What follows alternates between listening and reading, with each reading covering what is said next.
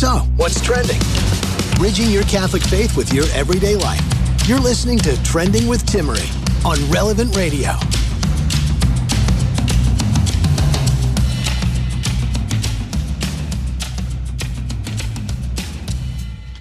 Merry Christmas, and perhaps for you, you are focusing on your New Year's resolutions in this new year. What should motivate New Year's resolutions, and how do you stick to your goals? And what is mental prayer? The Pope has declared this year the year of prayer, and we can use this sprucing up in our prayer lives. There's always a good time to do that, and what better time than now? Joining me in just a moment will be Dr. Philip Chavez of the Men's Academy. His PhD focused on character development, that character formation, and really working through everything from prayer to goals, which I think is very relevant in this new year. A little later on, we'll dive into the news that the USA Boxing has adopted new policies that allow men in women's competitions. In other words, men can professionally hit women. Not just any men, but high-achieving, high-level professional athlete males can now box in the ring with women. We have some thoughts on that in just a little bit. Welcome to Trending with Timmerie here on Relevant Radio. My guest today is Dr. Philip Chavez, the founder of the Men's Academy. Dr. Philip Chavez, welcome back to Trending. It's always good to be here, Timmerie. Thanks again for the invite. How important is motivation for the goals we set? For example, a lot of people have recently set New Year's resolutions or are still pondering them. How important is motivation? I think it becomes important with motivation when sometimes New Year's resolutions are tough, and then we need motivation to keep going. And sometimes we look at just what we're doing instead of the end for which we're trying to achieve. So I find generally that when men see the end or have a higher motive, then they can stick more with what they're doing. So I think it's important that if we do things for the sake of God and maybe for the sake of others, instead of just for the sake of ourselves, I think even that alone will help us get better motivated. So you're saying the perspective is different when we choose to place God at the center of that. And some people might throw it back and be like, I've never really thought about God when it comes to New Year's resolutions. Can you tease that out a little bit more? Well, a Catholic may say to themselves, well, I may want to go to daily mass or mass more frequently, or confession more frequently, or rosary, say a daily rosary, and being consistent about that. But for example, our motivation, which is now mine, daily mass becomes about myself making a sacrifice of myself every time I present myself at the Holy Liturgy. I understand that Jesus' sacrifice is being reenacted and the Eucharist is being confected, and I can receive that and all the grace that comes with that. But when I make the motive about doing it for God, making it a sacrifice of myself like Christ did for him, which all of us should be doing, priest and lay faithful, I believe that's what gets me, is particularly out of bed every morning.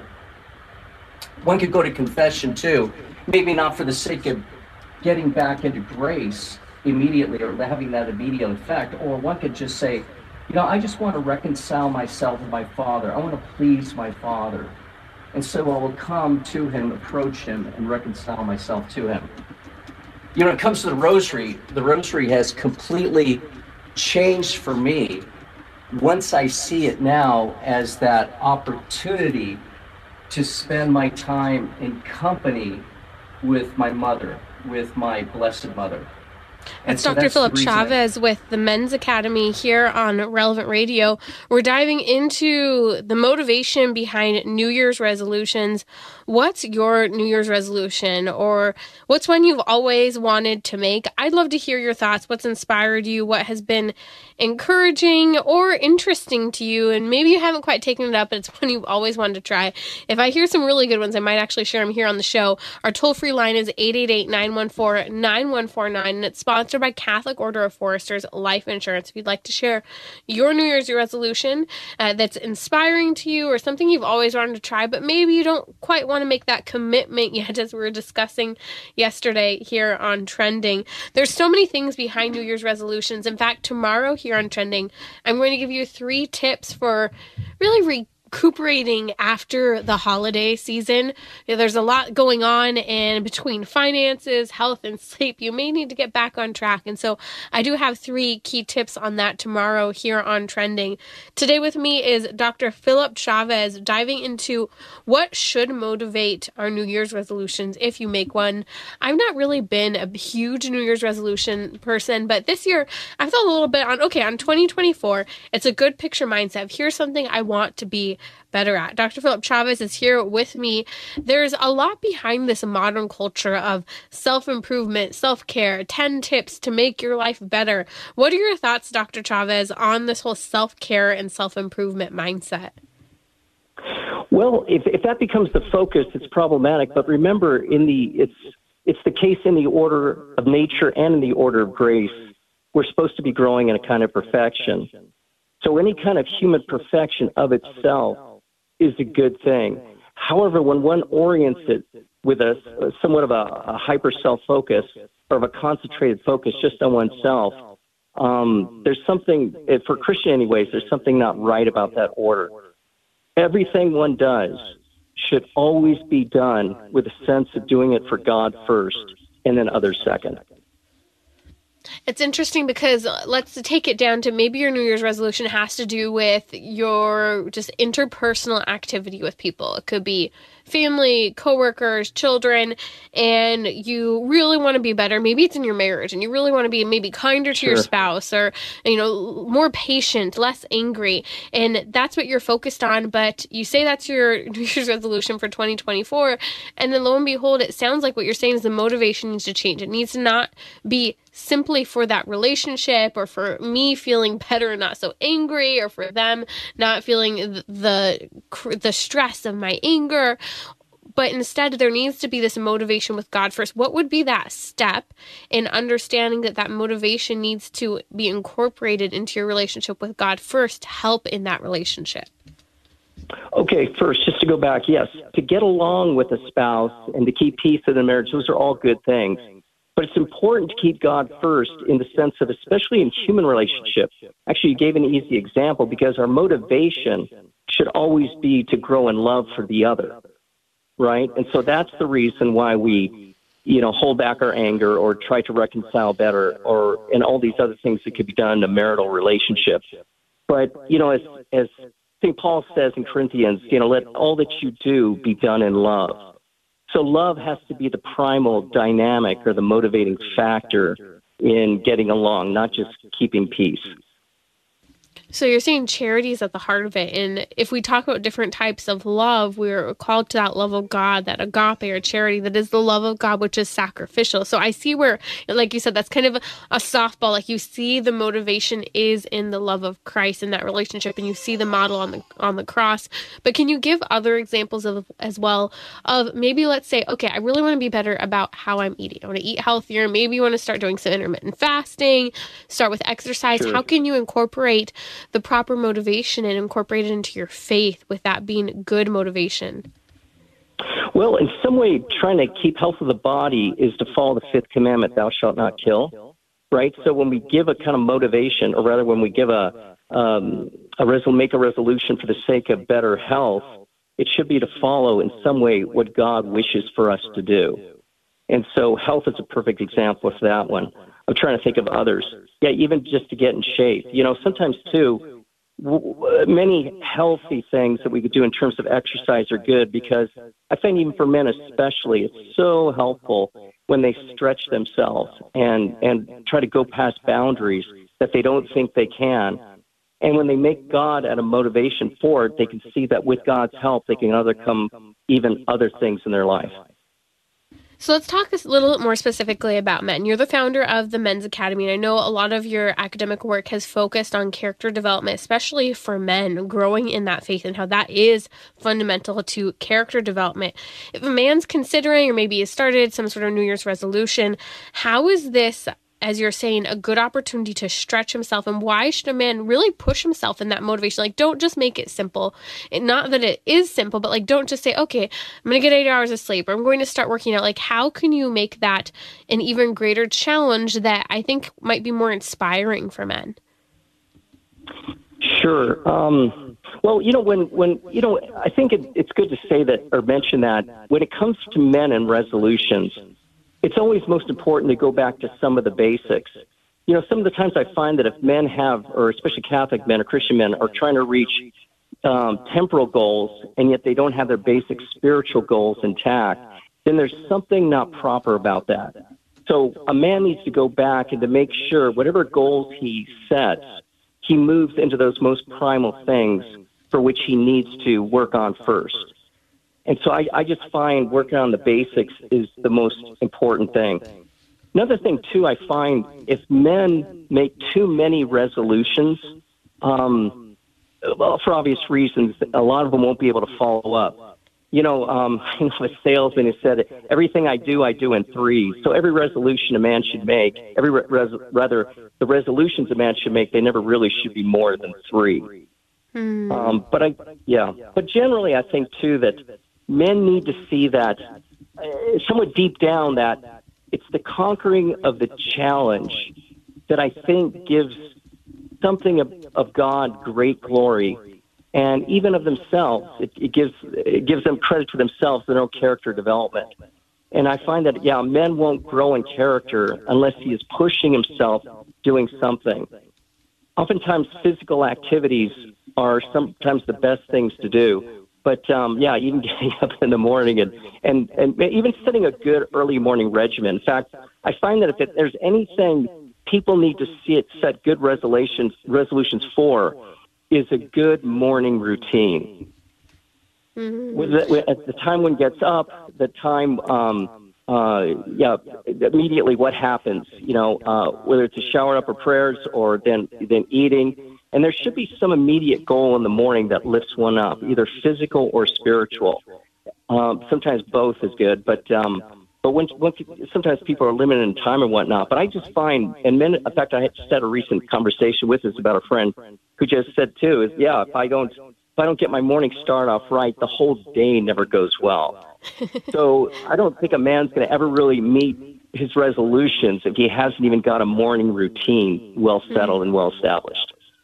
My husband and I always admire, he wakes up at 4 o'clock every day. He's up, every weekday and pretty darn early on the weekends as well. 6 o'clock is sleeping into him. But on the weekdays, he does that so that he has the time to accomplish what he wants. That includes everything from getting ready to prayer to breakfast. But it's so important to be able to take that time to fit things in. And I will talk about this tomorrow here on the show, like this whole idea of needing to get more sleep. Well, if you want to get more sleep, you have to start with that baseline of when you want to wake up and actually know how long it takes you to achieve everything. It always cracks me up, Dr. Chavez, as I'm talking to people and they say, I'm always late every day. And we could argue that some people are just late people, sure. But I think part of it too is that we just don't actually mindfully think about, if I need to be here at X time and it takes me this long to do all these things in the morning, this is how early I need to go to sleep. And maybe setting an alarm or something such as that would help in setting up my next morning routine even better. Right. And one has to humble themselves to say, I've got to put these basic measures in place that may sound almost childish, but they're very, very important. Like you say, setting alarms or setting certain objectives or things that need to be accomplished and make sure those are set and established. And two, what I find as well, I know many men who, when they make resolutions, they have to write them out and then they post them on the bathroom mirror. And that there's something too with men when they can see things and make them very, very tangible and have them literally stare them in the face when in the bathroom mirror or in the door before they leave. That tends to make the reality just a little more compelling and a little more motivating. One of the things I've liked to work on over the last 10 years with focusing on my goals is that having both short-term and long-term goals. And I actually have a document on my computer and I get an email reminder once every 3 weeks to look at it, because out of sight, out of mind. And every 3 weeks I look at it, and with those goals, there are short-term goals and there are long-term goals, and there are steps and timeline according to when I hope to work on things. And I'll write a little note. Maybe there's a reason why this has been delayed. A focus has been put in a different area. It might be something such as maybe you want to buy a house in 2025 and you need to save up X amount this year. Maybe you want to pay off student loan debt. Maybe you're trying to transition down to one income. There are lots of goals that I hear people throwing out around there, and often they tend to be very related to financial, but are there spiritual goals that are also set up on that kind of goal-oriented, both short and long-term plan that are written out in front of you? I love that you mentioned that, Dr. Philip Chavez, right in front of you, having it somewhere where you can see it every single day, and it doesn't just say, okay, I'm doing this, and then we move along, but that they're in front of us to work on. Right. Yeah. I just find it so important. Again, I can't help but emphasize it's so important that God be the main cause of all things. One of the reasons, too, is not just, I believe, ultimately it motivates the best or motivates more perfectly, but remember, when we do things for God, the more and more we'll come to realize that it's through His power that we're allowed to accomplish anything. And so one of the things I see, especially in the men's movement, is a lot of self-improvement or a lot of spiritual growth becomes about discipline of the intellect and the will. And though we do need to incorporate those things, the pagans do that, right? There's something about every human action that a Christian takes part in should understand that it's in and through God's grace that it ultimately becomes accomplished. And so when we do it for God's grace, for God's glory, for His great name, for His honor, then somehow that reality of understanding we all lean on His grace for all things tends to settle in better and keeps us at peace. Because sometimes if we try to accomplish our goals with just a firmness of will, that can lead to a lot of things like pride and despair, sense of failure, all these things. Yes. And so I think lean on God is and I think some way fall short. When you mentioned that, like, there is this movement in the men's, so even the Catholic men's movement for, as you mentioned, that discipline of intellect and will, which is fantastic. But as you said, the pagans can do that. Anyone can do that.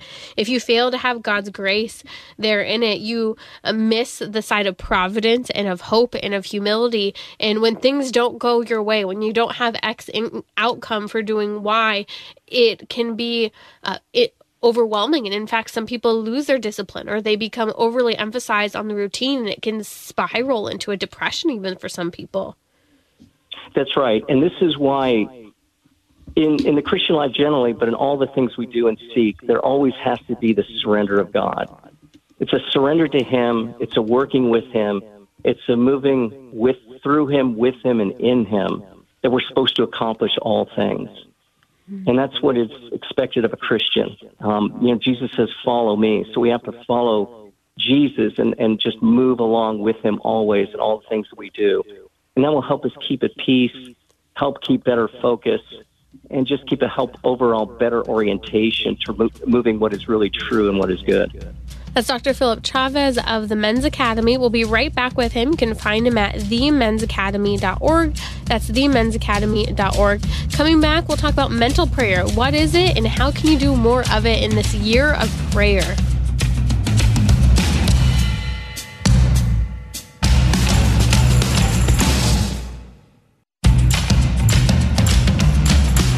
So, what's trending?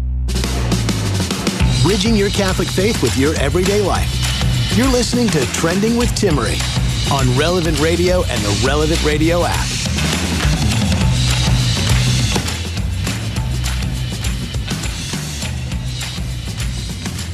It's officially the year of prayer. We'll have themes that the Pope will institute for us to ponder throughout the year. We've had a year on the Eucharist, a year on faith, many different themes to the year. This year, the theme is prayer. Joining me now to discuss is Dr. Philip Chavez. He has a PhD focusing on character development and is the founder of the Men's Academy that can be found at themensacademy.org. That's themensacademy.org. What is mental prayer? Why is this year of prayer important? I am very excited for this, Dr. Philip Chavez, because mental prayer is one I've always been fascinated by. Many people who are Catholic and who maybe are really involved in their faith, they share time and time again, they struggle to pray. they struggle to have a consistent prayer life. They don't really know what to do when they pray. I remember some years ago, I was involved in working with a religious order that was doing some focus groups on prayer. And I had helped to gather a bunch of different people to come in and share where they were at with their prayer life. And this was the resounding response. Maybe pray a couple times a week, don't really pray at night, on occasion in the morning. That there was no set sort of routine or even cadence to their day that was directing them in prayer, in conversation to God. So can you talk to me a little bit more about mental prayer and how fundamental this is in our lives, and especially for men, because I know you work quite a bit with men. Sure. There's a lot to be said about prayer, and there's many different ways of approaching it. And, I like that one saying of Pope Benedict. I believe it said something like, there are many ways to God as there are people. And prayer is something that does somewhat fit a certain individuality for a person and does become something very intimate. But to answer your question more proximately, mental prayer is a heart-to-heart conversation with God. Some say we can even do that directly with the Father, Son, and the Holy Spirit. But God in general, and it really is prayer from the heart. It differentiates itself from meditation, where meditation is taking something, hopefully prayerfully, something saying of the saints or scripture, some theological truths of faith, and we reflect and ponder on those prayerfully. One of the reasons people don't succeed in that heart-to-heart conversation is because they don't spend much time in actual meditation. For a man, it's almost impossible. For women who already move in a personal mode, they're blessed in already having a disposition toward mental prayer. Men don't. They need to be woken up by certain things that they meditate on and then move into thinking about these things, pondering, but then speaking heart to heart with God about them. This is part of the reason why I love Lectio Divina and actually following some of the roadmap for Lectio Divina. If you don't know what that is, it's scriptural reading, but then it's reading and focusing in on a certain set of scripture and then responding to it, not just pondering it, but letting it become your prayer and letting it become your conversation, letting it become even your story, seeing yourself in that story and see what God has to say to you, what you have in response, and what type of conversion you're being called to based on that dialogue with reading sacred scripture. I think scripture is the best place to start when it comes to prayer and meditation and even vocal prayer. It is very much so, because one of the things we do in prayer is we talk to God about life. We talk about our journey. We talk about our intimacy. We talk about our hopes. We talk about faith, hope, and charity, and all of these things. And to your point, when one reads the Gospels especially, one is reading the life of Christ, which are called to follow. But as we take on the identity of Christ in baptism, there's something about the Gospels where our biography is written right there, too, in the journey of Jesus Christ. And we're to see everything in our lives prayerfully through that journey of Jesus Christ and dialogue with our Lord, with our Heavenly Father about that journey, that we can help see more in the Gospels about the journey that He has put us through, the road which He is on. He has put us on to reflect His Son. We have the great doctors, especially those who have focused on the spiritual life and prayer. I think, for example, of St. Teresa of Avila and St. John La Crosse, who were friends of each other, friends that have saintly friends. I always find that really interesting. Saints often travel in packs. Now, St. Teresa of Avila, when discussing mental prayer, said mental prayer is nothing else than an intimate friendship, a frequent heart-to-heart with Him by whom we know ourselves to be loved. I love that quote because it reminds us of the simplicity of prayer and how we're meant to enter into that contemplative lifestyle where we're contemplating the things we endure throughout our day in union with Christ and His life, as you're saying. Yes, and there's something for women, which, again, one of the things that's easier for them is to imagine and move in an intimate journey with Jesus Christ. As a spouse, as a friend, as a partner, and just moving in intimacy with Him. Women can gravitate to that very easily. Men, on the other hand, it doesn't work very well. This is one of the reasons why I really believe that one of the more motivating things men can do when they think about mental prayer and what it is to move in intimate conversation is to reckon with that own relationship they have with their own sons, reckon with that father-son relationship, and reckon with that son-to-father relationship. And if they can connect with how much they would wish their son to approach them every day, just to be in company and close conversation for 15, 20 minutes, a half hour every day, how pleasing that would be to a father.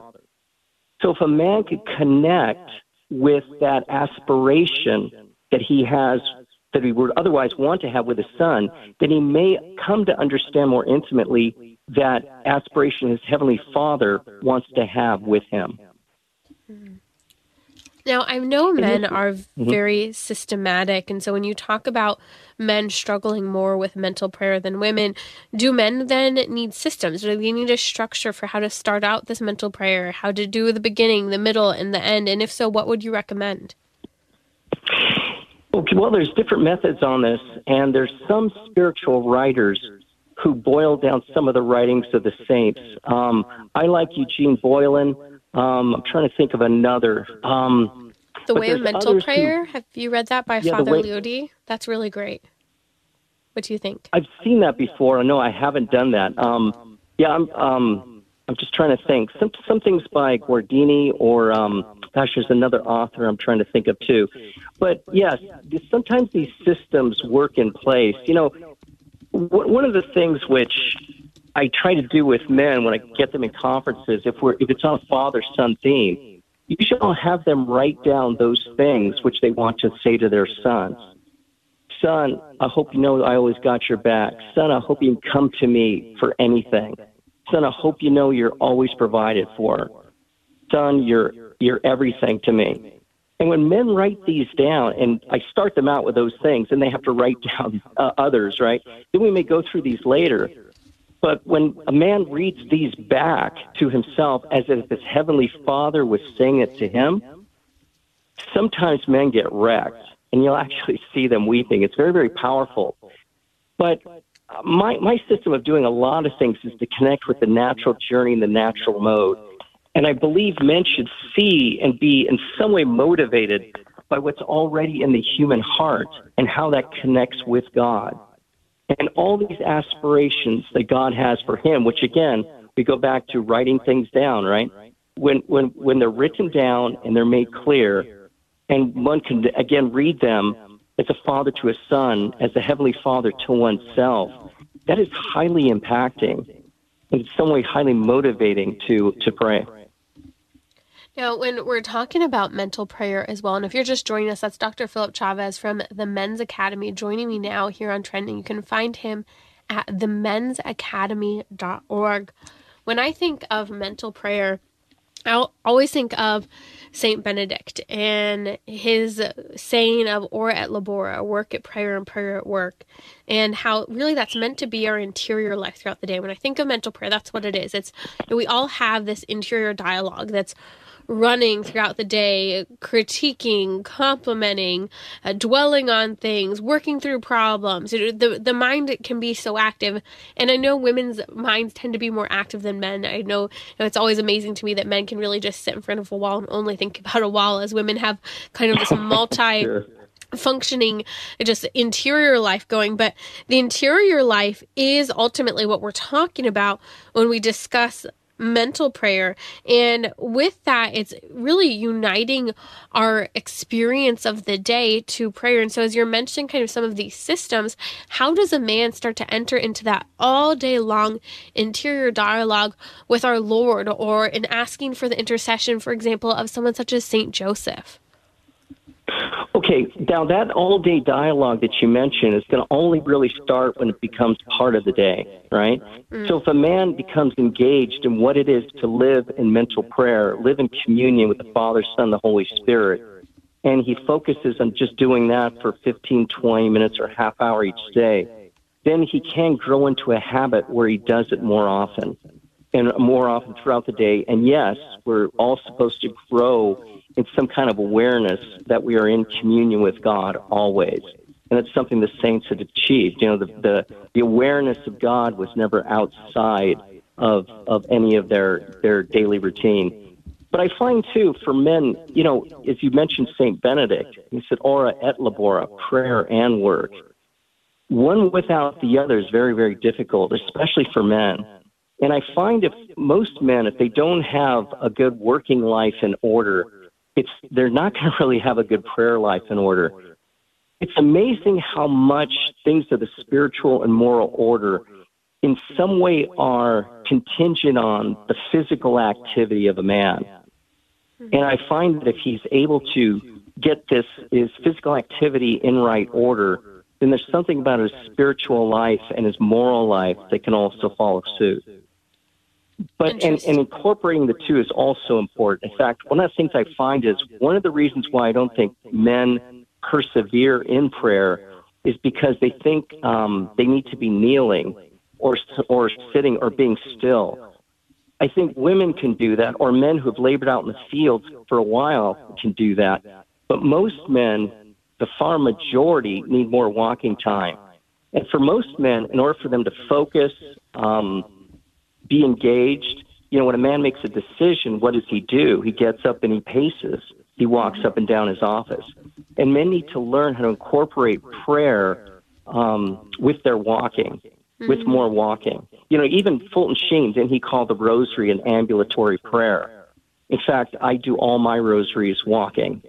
And it's much easier to persevere in that than it is just to be still. Again, that might work for somebody or a man or a woman who's already got much physical activity accomplished and somewhat needs the rest and repose. But most men need to be moving. And one of the reasons why I believe men are declining spiritually is because they're declining physically with less physical activity, making it harder to even think and ponder and all the things it takes to maintain the spiritual life. That's excellent. So get moving as you pray, gentlemen. St. John of the Cross says, without the aid of mental prayer, the soul cannot triumph over the forces of the demon. That's been Dr. Philip Chavez here on Trending with Timmerie. You can find him at themensacademy.org. That's themensacademy.org. We'll be right back. I want to hear your thoughts, Dr. Chavez, on the USA Boxing adopting a new policy allowing men in women's competitions. We'll be right back here on Trending.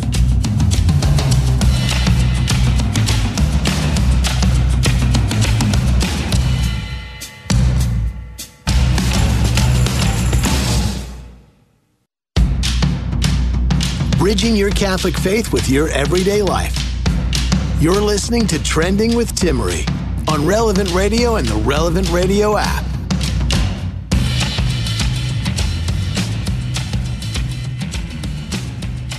USA Boxing has implemented a new policy allowing men in women's competitions. I'm flabbergasted by this, and I grew up with my brother and the boys in my life being taught, you never hit a girl. In fact, I remembered when I was a kid, my brother and I were just talking about this the other day, the warning that my mom used to give my brother and us girls of, hey, don't press your brother, don't push him, don't try to roughhouse with him, because one day he'll be stronger than you and he could really hurt you, and very easily. Well, here's what's happening now. Men in the USA Boxing can now deliver a skull-cracking blow to a woman if they desire to play women's sports, and specifically USA Boxing with women. The rule has changed. It was implemented officially this week in the new year after being voted on, I think, over a year ago. The rule was, what is it with 2024? There were a bunch of things that were discussed a couple years ago, passed into law, such as California. I'll share with you tomorrow how toy stores in California, again, another gender-neutral ideology, that toy stores in California have to have a gender-neutral toy aisle, which isn't that big of a deal because many toys are applicable to both male and female children. But this rule, here's the rule. In order for a man to compete against women in boxing, one, you need gender reassignment surgery, so-called gender reassignment surgery. You can go through with bodily mutilation surgery, but it doesn't change who you are fundamentally. You're just reconstructing the body. Second, the man, needs to maintain a lower than normal range of testosterone, meeting specific requirements. So you're suppressing testosterone. You're using testosterone blockers within the body. There's a lot to be said that's wrong with this rule, because what it's saying is that, hey, testosterone and a lack of low-hanging fruits don't really define a woman. That's all it's saying. So, hey, as long as you don't have too much testosterone, you don't have low-hanging fruit, that makes you a woman. So go ahead, punch a girl, and that's okay. That is what USA Boxing is saying with this new implemented rule allowing men to box with women. This is an inadequate qualification for a much stronger man to hit a woman. That's the bottom line. It's an inadequate qualification. Think about this very seriously for just a moment. Male athletes are some of the strongest and most talented people when it comes to physical capabilities and agility. And you're telling me that male athletes at the Olympic level, if they want to throw down with women, you just have to suppress your testosterone a little bit, chop off certain body parts, maybe add a few others, and now you can throw not only a career-ending blow, but a life-ending blow at a woman. I just want to be really clear here. I think this is a great opportunity for women universally to boycott if men are going to compete against them. This is a strong feminist opportunity for girls to have girls' backs and not compete universally. This is a misogynistic rule at the end of the day. And the next level of men and women's sports, before it was just setting and breaking records against women and taking championships, now it's potentially completely breaking their skulls open. And this isn't even an exaggeration. I'll share with you even some of the professional boxers' comments on this. But joining me now is Dr. Philip Chavez from the Men's Academy. I would love to hear your thoughts on this, Dr. Chavez. Yeah, there's a lot to be said here. It's especially about a subject like this, because we want to somehow make something intelligible when it seems to be so unintelligible. We want to bring sanity into all this from when it's just so insane. Out the gate, it's just such a violation of the right human order and God's will and all the rest. I started boxing when I was 15. I picked it up again in my early 50s. And it was something so helpful to me. Yeah, and of course, when I was 15, it was totally unintelligible to even think about getting in a ring with a woman. What happened, though, as I found out years later, most martial arts now are done in a co-ed mode. Now, in a boxing gyms, you will find less women, but there is a trend to incorporate them more and more, especially into drills. And so if I was fortunate, I was able to go to a place where mainly just men participated. And again, that was in my early 50s. Okay, not so long ago. But I just found that, it was just impossible just to even execute drills with them. Because, you could hit one in the face or in the chest, but, when you hit a mitt, that can even hurt a woman who's holding a mitt. So it's hard to even do that without hurting them. So the whole thing just becomes a very unintelligible enterprise. But it is true, as you mentioned, that scenario of, when children are instructed such about boys and girls and limitations and all the rest, how they should behave with each other, brothers and sisters. When men are engaged in some kind of physical combat work, it's harmful to their character development. And I don't find anything in any way helpful about men and women competing in any kind of martial arts.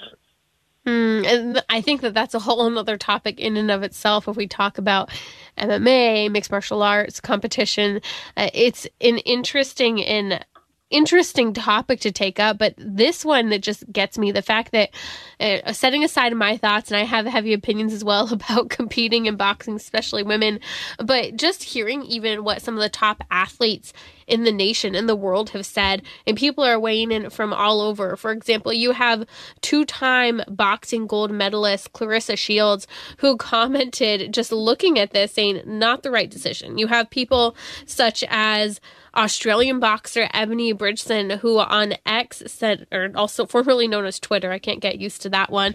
She said, "I will never agree to this. It's bad enough having trans women breaking records in other sports like track and field, swimming, and powerlifting, but it's a bit different to them breaking our skulls in combat sports where the aim is to hurt you, not just break a record. However, I think it's wrong in all sports." She has some key thoughts here, Philip, and I think just kind of looking at what we're seeing in response from top-level female athletes in boxing, there's much to be said regarding this whole idea that even the women in boxing who are top-notch athletes are making comments such as what Ebony Bridges also says. She said, "It ain't just about the test levels. What about their bone density and a heap of other biological factors?" She said, "Cutting your bits off and adding breasts basically won't make it won't take back the masculine maturity your body has gone through before you decide you are now a woman." Yeah, oh gosh, where do I even start commenting on all of this? One of these things all these women are very, very clear on, if they've been in the combat art, boxing or mixed martial arts or whatnot, as a woman, they've had much exposure to men in those same arts, right? And so that's just the way it is, because those are mainly male-dominated sports, and they are very, very clear the men will crush them. And nobody wants to be beaten, and nobody wants to be hurt. And these women are very clear that's what is going to be the result. And as you mentioned, yes, it's not just that somebody's going to be hurt, but I have a feeling that, yes, some are going to actually experience death because of this. Yeah. It's frightening to see. I really wonder what will happen. It's my sincere hope and thought that female athletes will have each other's backs here, come along. And I think this is a real big feminist argument here where women will say, we're not competing until you change this policy. And maybe that won't happen until they're actually expected to face a man. But in my strong opinion, what sort of man is actually going to be willing to enter into a professional level boxing ring with a woman and put her at that type of risk? I think that honestly, he would be humiliated by public media before he would ever enter into that sort of situation. What are your thoughts? Well, that might be the case, but remember, we're not talking about just a man. We're talking about what people now call a trans woman, right? So they already have deep-seated psychological issues. So for them to compromise themselves and get into a ring, I can see that. You know, it was somewhat bizarre, too, when I read one of the commentaries on it. Yeah, part of the purpose of all of this, which was a little bit bizarre, is to provide fairness and safety for all boxers, right? Well, the irony is here, there is a little bit of fairness here, only in this sense. I'm sure they keep the weight class, right?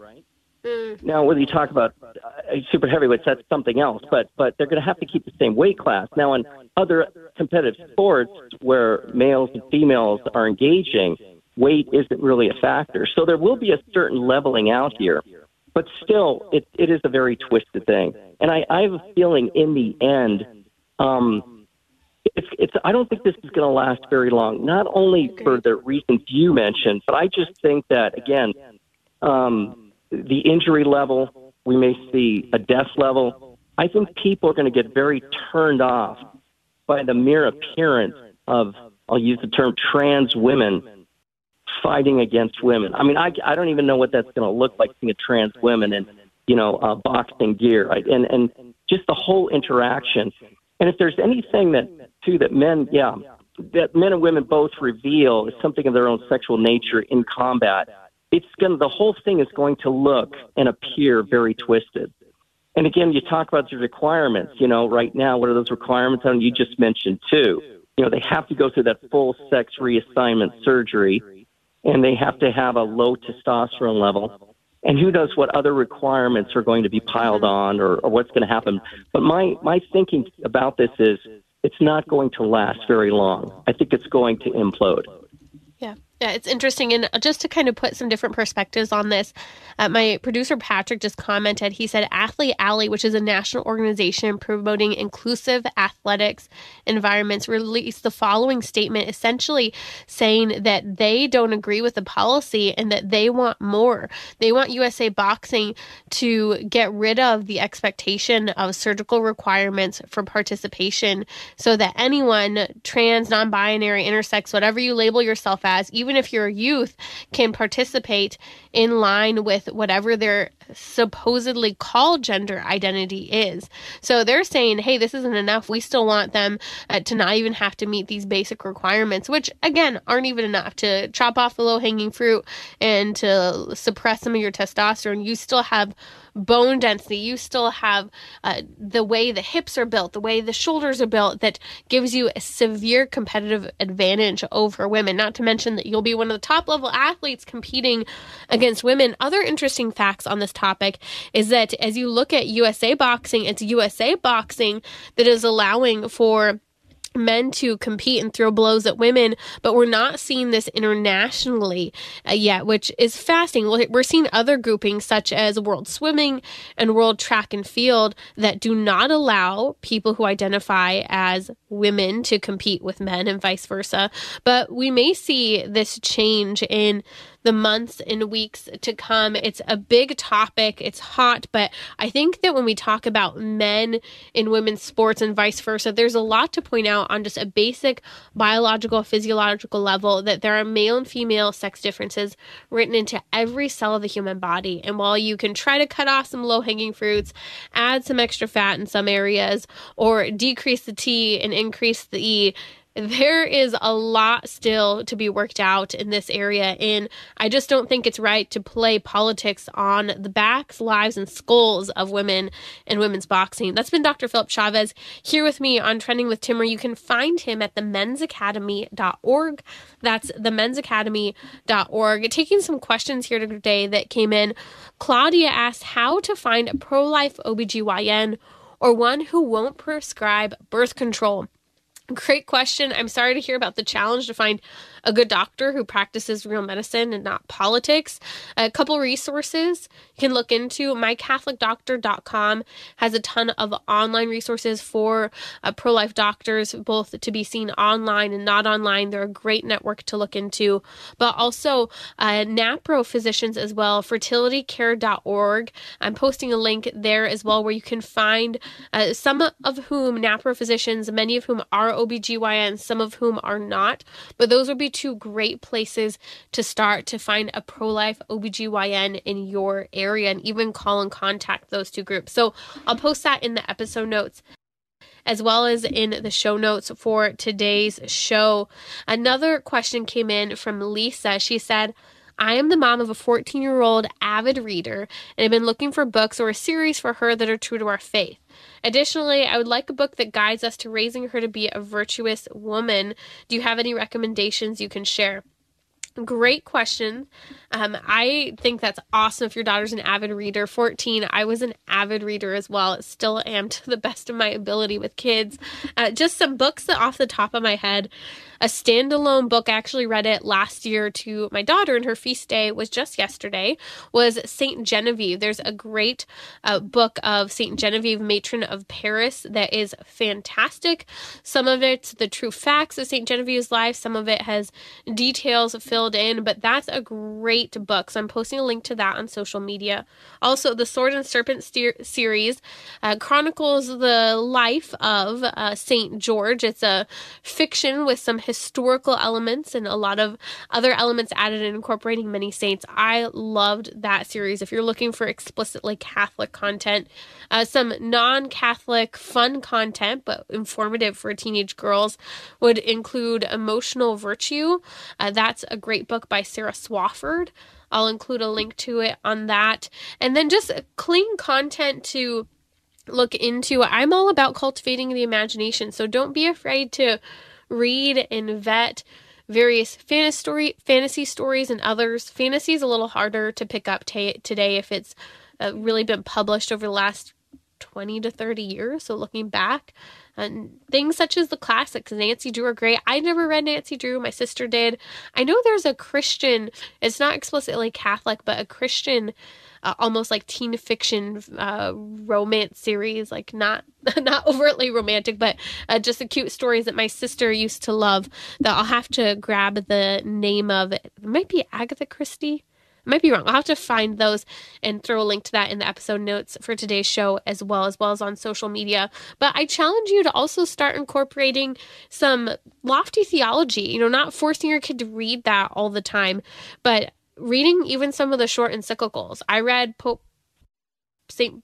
Paul VI Humanae Vitae on birth control for the first time when I was 12. Adam and Eve After the Pill, as your daughter starts to get a little older into those teen years. There's some really great books as your daughter's maturing and has content that she can dive into that gets into some of the philosophy and the debate surrounding women and feminism. So those are just a couple thoughts as well, but those are some books to add in. I'll be sure to include links in the episode show notes for today's show, which, by the way, you can always catch the podcast on our new and improved Relevant Radio app. It's been fully updated, great integration and features. You can share episodes of this show from there, just as you can listen on other podcast platforms. You can check out all our episodes at relevantradio.com/trending or wherever you catch your podcast. But please go download the new Relevant Radio app. Great prayer features, even play as you go prayer features. So go check that out now in your app store. I'll be back tomorrow here on Relevant Radio.